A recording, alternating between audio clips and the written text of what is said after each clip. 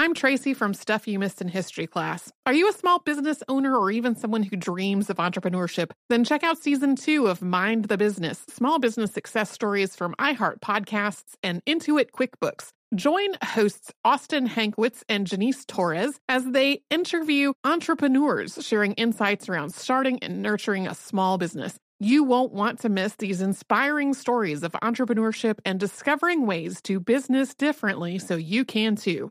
Planning your next trip? Choice Hotels' family of 22 brands has over 7,400 locations and the perfect hotel for any traveler you want to be. Like a Cambria Hotel, serving up locally inspired craft cocktails for all my folks who maybe want to meet up and talk about Mad Royals. Check into a Radisson Hotel with flexible workspaces for you strivers who listen during business travel. Or a Comfort Hotel with free hot breakfast, family-friendly pools, and big spacious rooms for the parents who listen with their kids and need a little retreat. What are you waiting for? Join Choice Privileges and start earning points toward your next stay. Find a stay for any you when you book direct at choicehotels.com, where travels come true.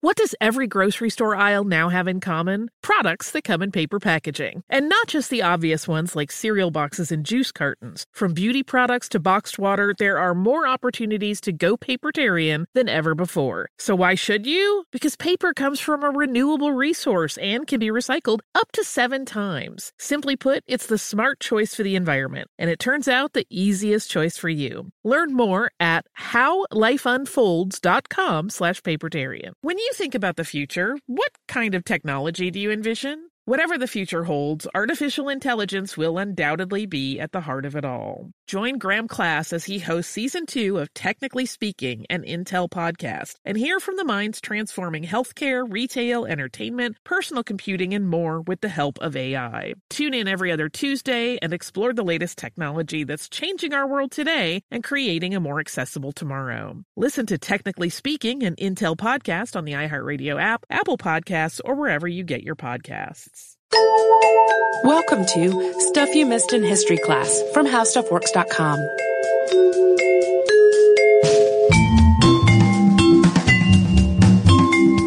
Hello and welcome to the podcast. I'm Holly Fry. And I'm Tracy V. Wilson. Tracy, do you know what everyone on Earth is talking about? Is it eclipses? It is! It's all eclipses all the time. Yeah, we've reached the point that my mom and her sisters are talking about eclipses on our family Yahoo group, which is a threshold in how many people are talking about something. Right. And that is, of course, because of the event that is being billed, at least in the U.S., as the Great American Eclipse, which will have happened on the same day that this episode publishes, August 21st, 2017. I suspect this episode will air after the eclipse actually happened or right around it in terms of when it goes live. But, moreover, if people are into the eclipse, they're probably out watching the eclipse and not sitting somewhere listening to a podcast. I'm going to tell you that's where I will be, is out somewhere. I'm traveling because you are near the line of totality. Yeah. I am not. So we're going on a trip. Yeah, we have a little office-y thing planned. But so for that end, we are not going to fill this with warnings about how to carefully observe an eclipse. I hope you will have gotten those before you maybe looked up. But it seems like a great time to discuss some eclipses in history. There are a lot of eclipses that have been recorded through the ages, but today we're going to talk about 5 of them. If we leave your favorite out, our apologies, but we just wanted kind of a sampling of eclipses and kind of their interesting points in the historical record. Yeah, and to be clear, today we are talking specifically about solar eclipses, when the moon passes between the Earth and the sun, and at least a portion of the sun is blocked, casting a shadow on the Earth. We are not getting into lunar eclipses, when the Earth passes between the sun and the moon, which causes the moon to go dark. Right. And there are 4 types of solar eclipse: partial, annular, total, and hybrid. And a partial eclipse occurs when the moon only obstructs a part of the sun. And this is often described as the sun looking as though there is a bite taken out of it. Annular means ring-shaped. I don't know about you, Holly, but the eclipses that I have seen so far, aside from partial ones, have all been annular eclipses. Which comes from the Latin word annulus. So an annular eclipse is when the moon passes in front of the center of the sun, but it leaves a ring of the sun visible around the moon. And a total eclipse is when the moon is close enough to the Earth that as it passes in front of the sun is completely blacked out. So there's not a sliver or a ring around the outside, as in the case of the annular eclipse. The sun's corona is still visible, though. And there is this much talked about eclipse that's happening that the day this episode airs, which is August 21st of 2017. That is a total eclipse. Yeah, sometimes I have found in it, when I was younger, it took me a long time to really grasp. This sounds so foolish as I say it, but the difference between an annular eclipse and a total eclipse, because you still see that coronal ring on a total eclipse. And I'm like, but you can still see it. And they're like, no, you're not seeing the sun. You're seeing the light off of the sun. Right. And I'm like, but I'm seeing sunlight. And so, but that's the thing. Yeah. You will still see light. Well, and as we were planning our whole, our trip, we were talking to the other folks who were going to be traveling with us. And I was like, okay, but I remember watching an eclipse at my elementary school, and I had to go look that up and figure out what year was that? What was going on? It was an annular eclipse. And then I was like, okay, now I also remember watching one in our yard. Looked that one up. Also an annular eclipse. And then I was like, okay, obviously my memory is not as sharp as I would like it to be regarding what eclipses I have seen.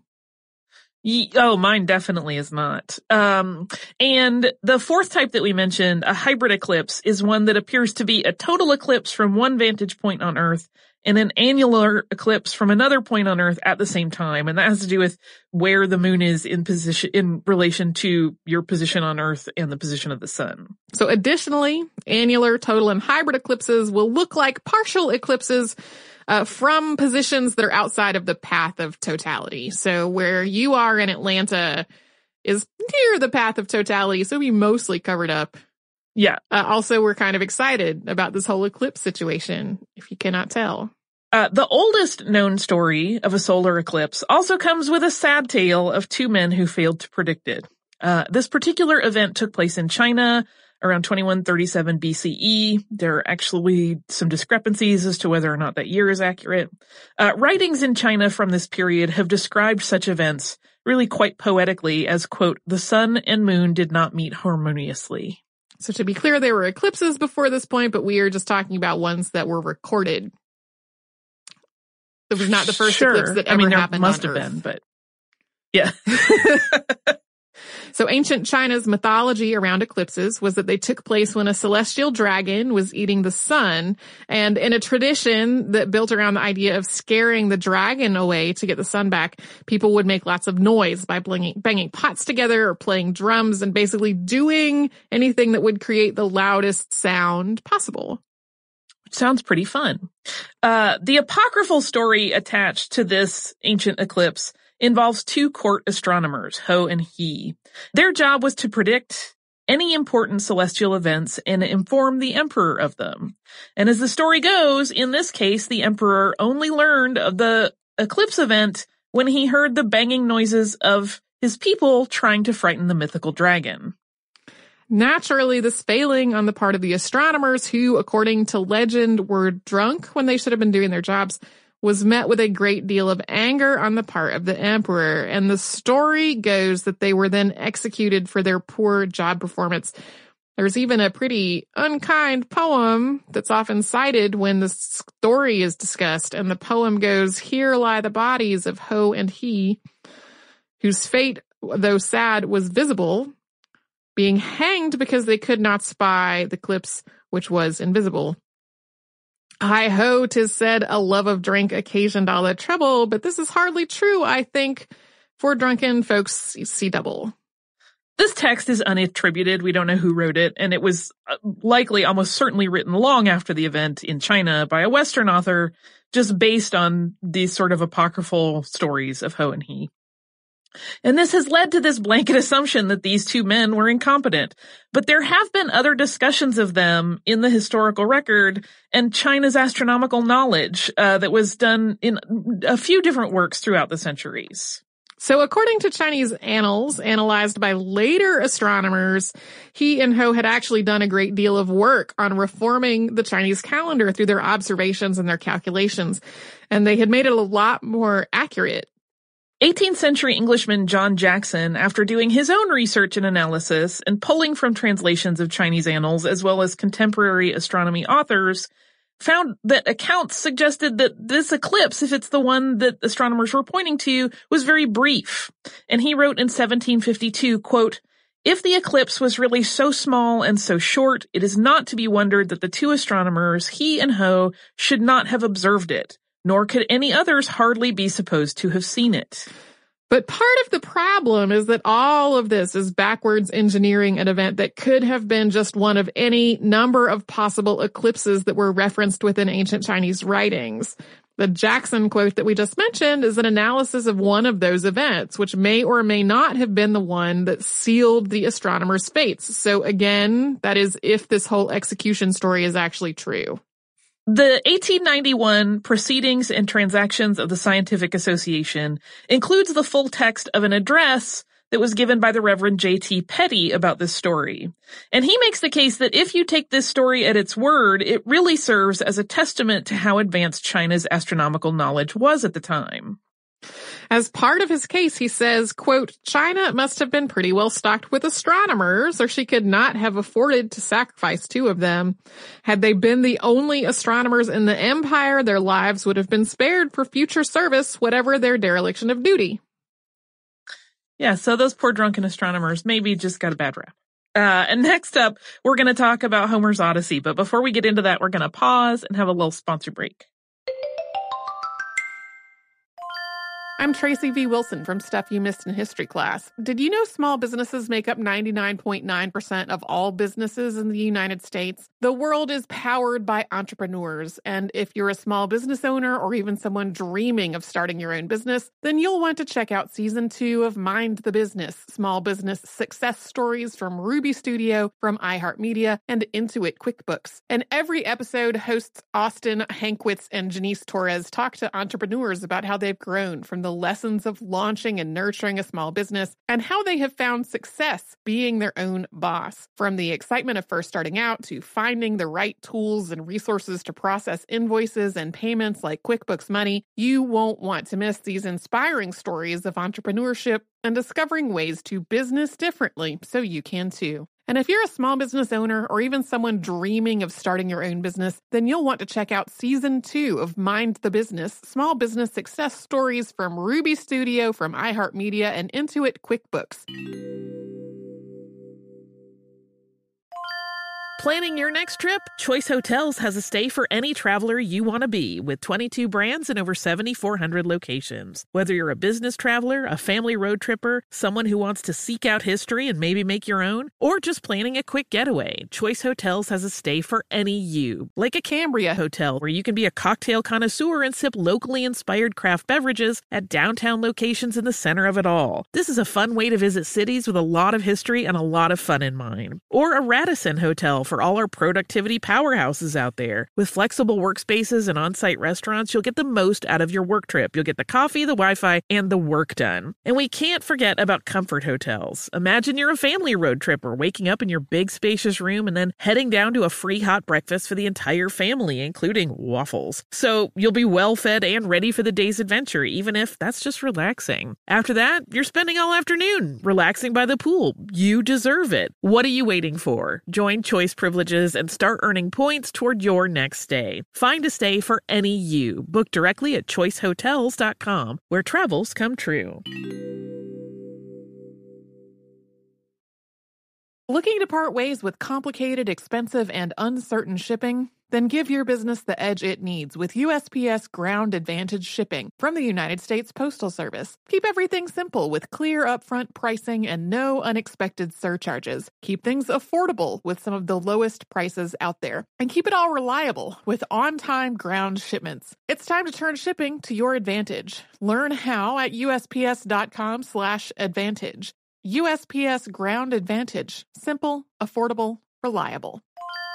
When you think about the future, what kind of technology do you envision? Whatever the future holds, artificial intelligence will undoubtedly be at the heart of it all. Join Graham Class as he hosts Season 2 of Technically Speaking, an Intel podcast from Ruby Studio in partnership with Intel. Explore the future of technology that's rapidly evolving our world today with the help of AI. There is still so much work and research needed to fully understand the power and potential of AI, and Intel is at the forefront of implementing AI in revolutionary technology that's changing the world we live in for the better. In each episode, Graham interviews the minds transforming medicine and healthcare, retail, entertainment, personal computing, and more, while pioneering new uses for AI in these spaces. Tune in every other Tuesday and explore the latest technology that's changing our world today and creating a more accessible tomorrow. Listen to Technically Speaking, an Intel podcast on the iHeartRadio app, Apple Podcasts, or wherever you get your podcasts.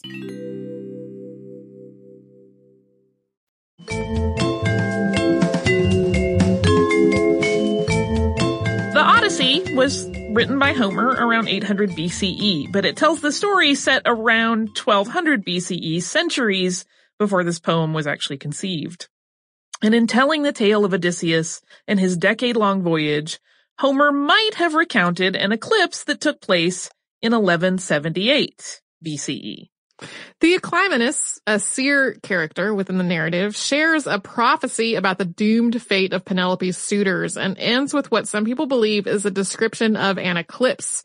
Quote, "The sun has been obliterated from the sky and an unlucky darkness invades the world." In the story that's still very much alive, Odysseus kills all of the suitors during this event. In the early part of the 20th century, astronomers Carl Schock and Paul Neugebauer determined that the Ionian Islands would have seen a total solar eclipse on April 16th of 1178 BCE, and this placed it about 1 decade after the city of Troy was destroyed. But this idea was largely dismissed by critics who felt that there was no way that Homer could have had knowledge of such an event and written about it when it had happened several hundred years before his time. But this topic was revived in 2007 when two biophysicists, Constantino Bikouzis and Marcelo O. Magnasco, used software to analyze data they collected from this text. They combed through the Odyssey and noted mentions of constellations and the positions of Venus and Mercury and the new moon, which happened the night before the prophecy. And using all of that collected data, they determined the possible dates that could have matched the descriptions in the epic poem.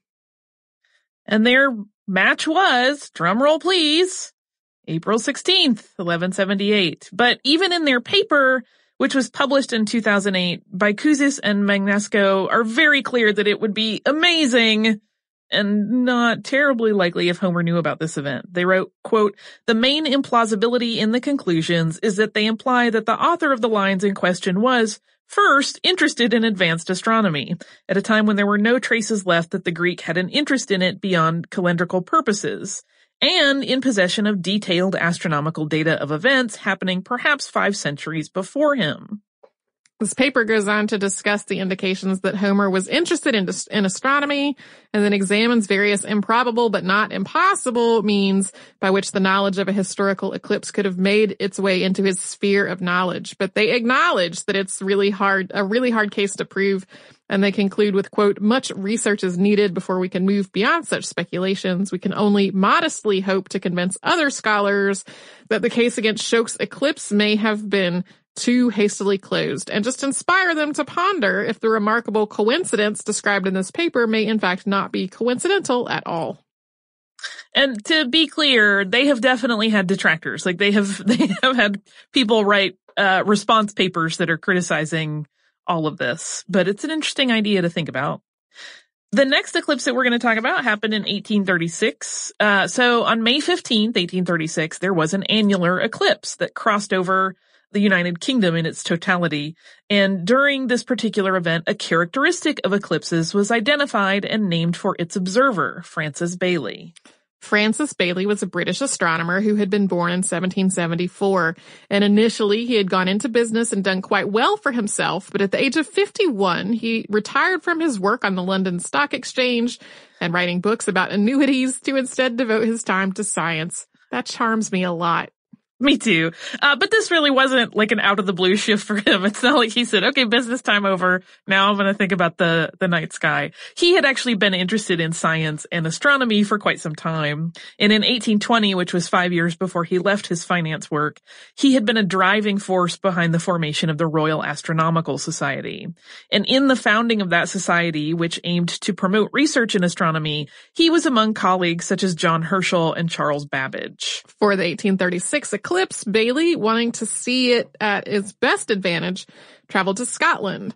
And the weather on the day of the event was excellent. The sky was cloudless, and Bailey's experience was relayed in a December 9th, 1836 proceeding of the Royal Astronomical Society, as he had spoken about it at their meeting. And this is kind of long, but it's a relaying of what he saw, so bear with us on this lengthy quote.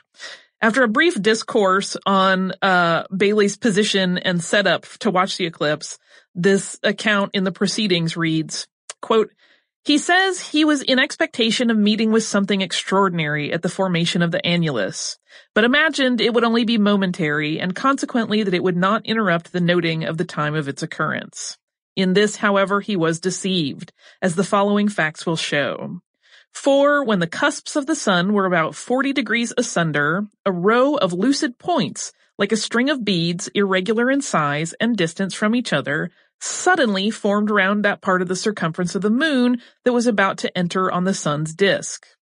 This he intended to note as the correct time of the formation of the annulus, expecting every moment to see the ring of light completed round the moon, and attributing this serrated appearance of the moon's limb, as others had done before him, to the lunar mountains, although the remaining portion of the moon's circumference was perfectly smooth and circular as seen through the telescope. He was somewhat surprised, however, to find that these luminous points, as well as the dark intervening spaces, increased in magnitude, some of the contiguous ones appearing to run into one another like drops of water. Finally, as the moon pursued her course, these dark intervening spaces were stretched out into long, black, thick parallel lines, joining the limbs of the sun and the moon, when all at once they suddenly gave way and left the circumference of the sun and the moon in those points, as in all the rest, apparently smooth and circular, and the moon perceptibly advanced on the face of the sun." After the moon had crossed over the center of the sun, Bailey observed another surprise. According to his account, quote, "All at once, a number of long, black, thick parallel lines, exactly similar in appearance to the former ones mentioned, suddenly darted forward and joined the two limbs as before, and the same phenomena were repeated but in inverse order." So he witnessed the lines terminating in a curved line of bright beads, which vanished as the annulus ended. The formation of the beads was witnessed by other astronomers as well, several of which Bailey consulted with. And Bailey was right. It's the lunar geography that causes these beads to form as the sun outlines the valleys and peaks on the moon's surface. Incidentally, when only one bead is visible, this is called a diamond ring effect because you kind of see a little corona of light and then one bright spot, so it kind of looks like a sparkly ring. And though other astronomers did observe this happening, the bead effect is named for Bailey. And while observing eclipses after the one in May of 1836, astronomers continued to look for Bailey's beads as hallmarks of the eclipse process. Today, photos of eclipses are readily available in books and online, but that certainly was not always the case. So in a moment, we are going to talk about the first photo of an eclipse, but first we will pause for a word from a sponsor. I'm Tracy V. Wilson from Stuff You Missed in History Class. Did you know small businesses make up 99.9% of all businesses in the United States? The world is powered by entrepreneurs, and if you're a small business owner or even someone dreaming of starting your own business, then you'll want to check out Season 2 of Mind the Business, Small Business Success Stories from Ruby Studio, from iHeartMedia, and Intuit QuickBooks. And every episode, hosts Austin Hankwitz and Janice Torres talk to entrepreneurs about how they've grown from the lessons of launching and nurturing a small business and how they have found success being their own boss. From the excitement of first starting out to finding the right tools and resources to process invoices and payments like QuickBooks Money, you won't want to miss these inspiring stories of entrepreneurship and discovering ways to business differently so you can too. And if you're a small business owner or even someone dreaming of starting your own business, then you'll want to check out Season 2 of Mind the Business, Small Business Success Stories from Ruby Studio, from iHeartMedia, and Intuit QuickBooks. Planning your next trip? Choice Hotels has a stay for any traveler you want to be, with 22 brands and over 7,400 locations. Whether you're a business traveler, a family road tripper, someone who wants to seek out history and maybe make your own, or just planning a quick getaway, Choice Hotels has a stay for any you. Like a Cambria Hotel, where you can be a cocktail connoisseur and sip locally inspired craft beverages at downtown locations in the center of it all. This is a fun way to visit cities with a lot of history and a lot of fun in mind. Or a Radisson Hotel, for all our productivity powerhouses out there. With flexible workspaces and on-site restaurants, you'll get the most out of your work trip. You'll get the coffee, the Wi-Fi, and the work done. And we can't forget about Comfort Hotels. Imagine you're a family road tripper, waking up in your big spacious room and then heading down to a free hot breakfast for the entire family, including waffles. So you'll be well fed and ready for the day's adventure, even if that's just relaxing. After that, you're spending all afternoon relaxing by the pool. You deserve it. What are you waiting for? Join Choice Privileges and start earning points toward your next stay. Find a stay for any you. Book directly at choicehotels.com, where travels come true. Looking to part ways with complicated, expensive, and uncertain shipping? Then give your business the edge it needs with USPS Ground Advantage shipping from the United States Postal Service. Keep everything simple with clear upfront pricing and no unexpected surcharges. Keep things affordable with some of the lowest prices out there. And keep it all reliable with on-time ground shipments. It's time to turn shipping to your advantage. Learn how at USPS.com/advantage. USPS Ground Advantage. Simple, affordable, reliable. When you think about the future, what kind of technology do you envision? Whatever the future holds, artificial intelligence will undoubtedly be at the heart of it all. Join Graham Class as he hosts Season 2 of Technically Speaking, an Intel podcast from Ruby Studio in partnership with Intel. Explore the future of technology that's rapidly evolving our world today with the help of AI. There is still so much work and research needed to fully understand the power and potential of AI, and Intel is at the forefront of implementing AI in revolutionary technology that's changing the world we live in for the better. In each episode, Graham interviews the minds transforming medicine and healthcare, retail, entertainment, personal computing, and more, while pioneering new uses for AI in these spaces. Tune in every other Tuesday and explore the latest technology that's changing our world today and creating a more accessible tomorrow. Listen to Technically Speaking, an Intel podcast on the iHeartRadio app, Apple Podcasts, or wherever you get your podcasts.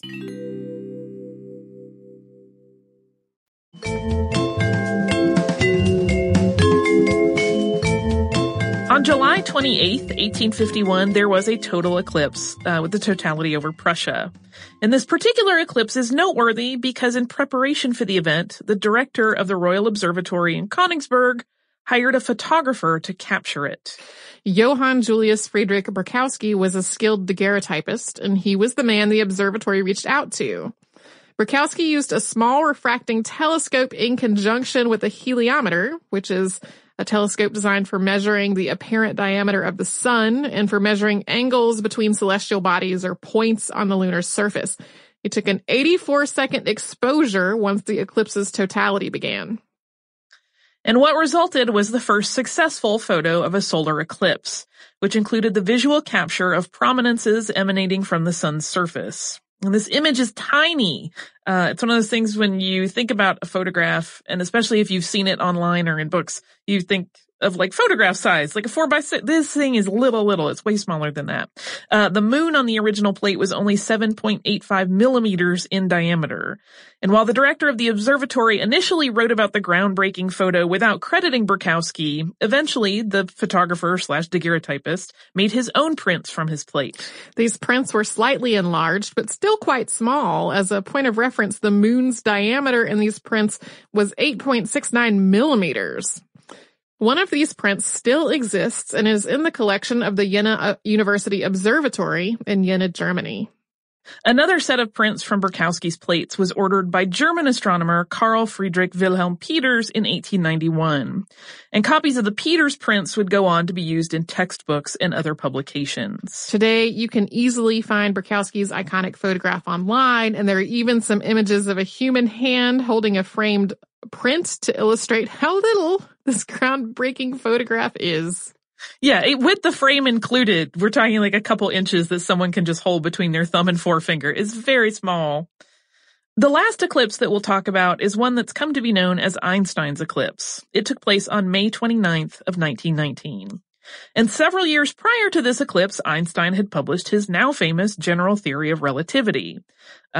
For very broad strokes, the crux of the theory is that space can be curved by the influence of gravity of any body with mass. And this was at odds with Newton's Principia, which we have talked about on the podcast before, and which established mathematical rules that applied to celestial motion and was more static and did not take into account something like a gravity bend. Sir Frank Watson Dyson, Astronomer Royal of Britain, began to think about the possibility of testing the theory by observing light. If gravity could distort space, then light passing through that space would also curve. But our sun is so bright that we can't really see the way other stars' light might be bent by the sun's gravity. And this led him to realize that the darkness of the sun as viewed from Earth during an eclipse would offer an opportunity to observe light bending as it approached the sun's edge if Einstein's theory was correct. And side note, you might be wondering if photographs of previous eclipses in the decades since Berkowski's first daguerreotype would have offered any evidence. But this bend in light is seriously slight. The photographs at that point were not of good enough quality to detect such a change, which really can only be analyzed with really quite precise measurement. Once it was determined the eclipse would be the testing ground, another British astrophysicist, Arthur Stanley Eddington, led the test. In the first 2 months of 1919, he measured the position of the stars that the sun would be passing in front of during the predicted May eclipse. For the eclipse itself, he traveled to an island off of Africa's western coast, and at the same time, he dispatched another team of astronomers to Brazil to take measurements. And this was for coverage in the event that the island had cloud cover on May the 29th. But as it turned out, both locations had a clear view of the eclipse, so there were two separate sets of measurements to use. The eclipse lasted for 6 minutes during its totality, and both teams took photos throughout that brief time. And after the eclipse ended, Eddington gathered all the information and went back to England and spent the next several months analyzing it. Eddington's findings, which were announced on November 6, 1919, vindicated Einstein and proved that his general theory of relativity was correct. While there were certainly detractors who suspected that Eddington had somehow falsified the data to support Einstein, this is literally the moment that made Einstein famous. On November 7th, he was front page news, and suddenly the German-born physicist was the global poster child for genius. Measurements taken during eclipses after 1919 continued to back up Einstein's theory and Eddington's findings. Yeah, which is really cool. Somehow I missed that growing up, that piece of information that it was really an eclipse that, made Einstein famous. Yeah. In my head, because he's such a famous figure, I think in my head, people are like, wow, this is an amazing theory. You're smart. I never think of him as being, having detractors, but of course he did. I know, that's just my weird, take on it. But, so those are a few stories of eclipses in history. As we said, there are many, many more. I think the next eclipse doesn't happen until 2024. Yeah. So if we're still doing this podcast in 7 years, we can do another. Or just if we want to talk about eclipses at some point between now and then, we could do an eclipse survey episode and talk about a few more. We might talk about lunar eclipses. People don't get as excited about lunar eclipses. Yeah, because they're like, it's already dark. So the darkening of the moon isn't quite as dramatic. Even though it's very cool, and you can sometimes get like a blood moon, which is amazing. But but they're fascinating. I hope if everybody listening watched it, whether in person or online or some other way, I hope anybody that actually watched it in person was very careful with their vision. And with their camera. Point your camera at the sun. No, there are so many things you have to be careful with. So I hope you enjoyed it. And if you missed it. The good news is we live in an information age where it's all going to be online instantly. Hooray! Yeah. So do you have some listener mail for us? I do. I have a correction and then a gift mail. So we got a few, I feel super stupid, but I'll explain my stupidity and my blind spot in knowledge, which was a pleasant blind spot to have, and then it went away. I think I know. I wish I could have what you're referencing. Yeah. So when we did the Sepoy Mutiny, sometimes called the Rebellion, sometimes also called a freedom movement, we talked about one of the punishments of the Indian resistors on the part of the British Empire was to shoot them from cannons, but that's not correct. It's so much grosser. And several people wrote us and were like, you didn't get this right. In my defense, the way it is written, and I'm going to read one of the accounts that describes it, if you don't know what it is, that is a fairly reasonable place to land in your head. I'm reading a piece written by Douglas Pearce about it. And I didn't, in my little note that I wrote here, I didn't cite the book it came from, so my apologies. But it says, quote, "The fear of spiritual debasement came full circle for the mutineers. The British deliberately defiled rebel sepoys that were caught. Some were blown from cannon. Some Hindus were smeared with cow fat before they were hanged. Some Muslim rebels were forced to chew pig fat." So blown from cannon, to my mind, meant blown from a cannon. But that's not what blown from cannon means. What it actually means is that the person, this is so horrifying, so I apologize for those of you that also would have liked to maintain that blind spot. The person is strapped to a cannon while it is shot, and the resulting force causes dismemberment, and the body, in terms of religious matters, is defiled, and it prevents the proper administration of religious funeral rites for Hindus and Muslims. So, really, really gross. But important distinction to make. So thank you to all the people that wrote in and mentioned that. And then to bring it up, because that's a terrible note to land on, I have a wonderful gift that we got from our listener, Kaylee. And she sent us some really fun jewelry, which she describes herself in her note. She says, "Hello, I'm a big fan of the show. I have ADHD, so it's great to listen to you while I'm working on crafts. Speaking of which, one of my crafts is chainmail, and I wanted to make you guys some pieces. The gold one is a tribute to Holly's laughter, because there is nothing that makes my day brighter than hearing such full laughter or an amused tittering at the ridiculousness of history. The purple bracelet is a weave called Byzantine. And the silver piece I dedicated, which is a little cuff, I dedicate to Tracy's sigh. The pursing of lips that could is so good. She's so great. The pursing of lips that could almost be a smirk as she knows she's about to drop a knowledge bomb that will blow everyone's minds wide open." So it's so cool. Like, what an amazing honor and delight to have an artist, memorialize our behaviors in jewelry form. And then she has a little suggestion for a topic, but she says, "Lots of love, Kaylee." Oh my gosh, that is so sweet and thoughtful and amazing. So thank you, Kaylee. Those are fantastic and just such a delight, and put a huge smile on my face as I read your card this morning. So thank you. If you would like to write to us, you can do so at historypodcast@howstuffworks.com. You can also visit us across the spectrum of social media. We are Missed in History pretty much everywhere. That includes Facebook, Twitter, Instagram, Tumblr, Pinterest. You can visit us at our homepage, which is missedinhistory.com, and see every episode of the show that's ever happened from way back in the beginning, long before Tracy and I were attached to it, as well as show notes for any of the episodes that Tracy and I have worked on. If you would like to visit our parent site, you can do that. That is howstuffworks.com. If you type in the word eclipse, in the search bar, you're going to get a recent article that was written called 3 Times Total Eclipses Influenced World History. We only have one overlap eclipse with that article, so you'll get some new knowledge if this whetted your appetite. But we encourage you, come and visit us at missedinhistory.com and howstuffworks.com. For more on this and thousands of other topics, visit howstuffworks.com.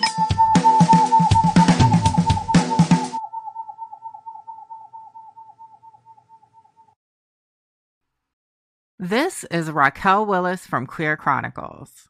Right now, there are close to 500 anti-LGBTQ+ bills in state legislatures across the country. Lambda Legal is leading the charge against these hateful bills that target mostly trans and non-binary people. You can fight discrimination and help write the next chapter of Lambda Legal history. To learn more about their open cases and to donate, visit lambdalegal.org. That's lambdalegal.org. Looking to part ways with complicated, expensive, and uncertain shipping? Then give your business the edge it needs with USPS Ground Advantage shipping from the United States Postal Service. Keep everything simple with clear upfront pricing and no unexpected surcharges. Keep things affordable with some of the lowest prices out there. And keep it all reliable with on-time ground shipments. It's time to turn shipping to your advantage. Learn how at USPS.com/advantage. USPS Ground Advantage. Simple, affordable, reliable. Xumo Play is your destination for endless entertainment. With a diverse lineup of 350 plus live channels, movies, and full TV series, you'll easily find something to watch right away. And the best part? It's all free. Love music? Get lost in the 90s with iHeart 90s, dance away with hip-hop beats, and more on the iHeartRadio music channels. No logins, no signups, no accounts, no hassle. So what are you waiting for? Start streaming at play.xumo.com or download from the app and Google Play stores today. All you can stream with Xumo Play. This is Malcolm Gladwell from Revisionist History. eBay Motors is here for the ride. With some elbow grease, fresh installs, and a whole lot of love, you transformed 100,000 miles and a body full of rust into a drive that's all your own. Brake kits, LED headlights, whatever you need, eBay Motors has it. And with eBay Guaranteed Fit, it's guaranteed to fit your ride the first time, every time, or your money back. Plus, at these prices, you're burning rubber, not cash.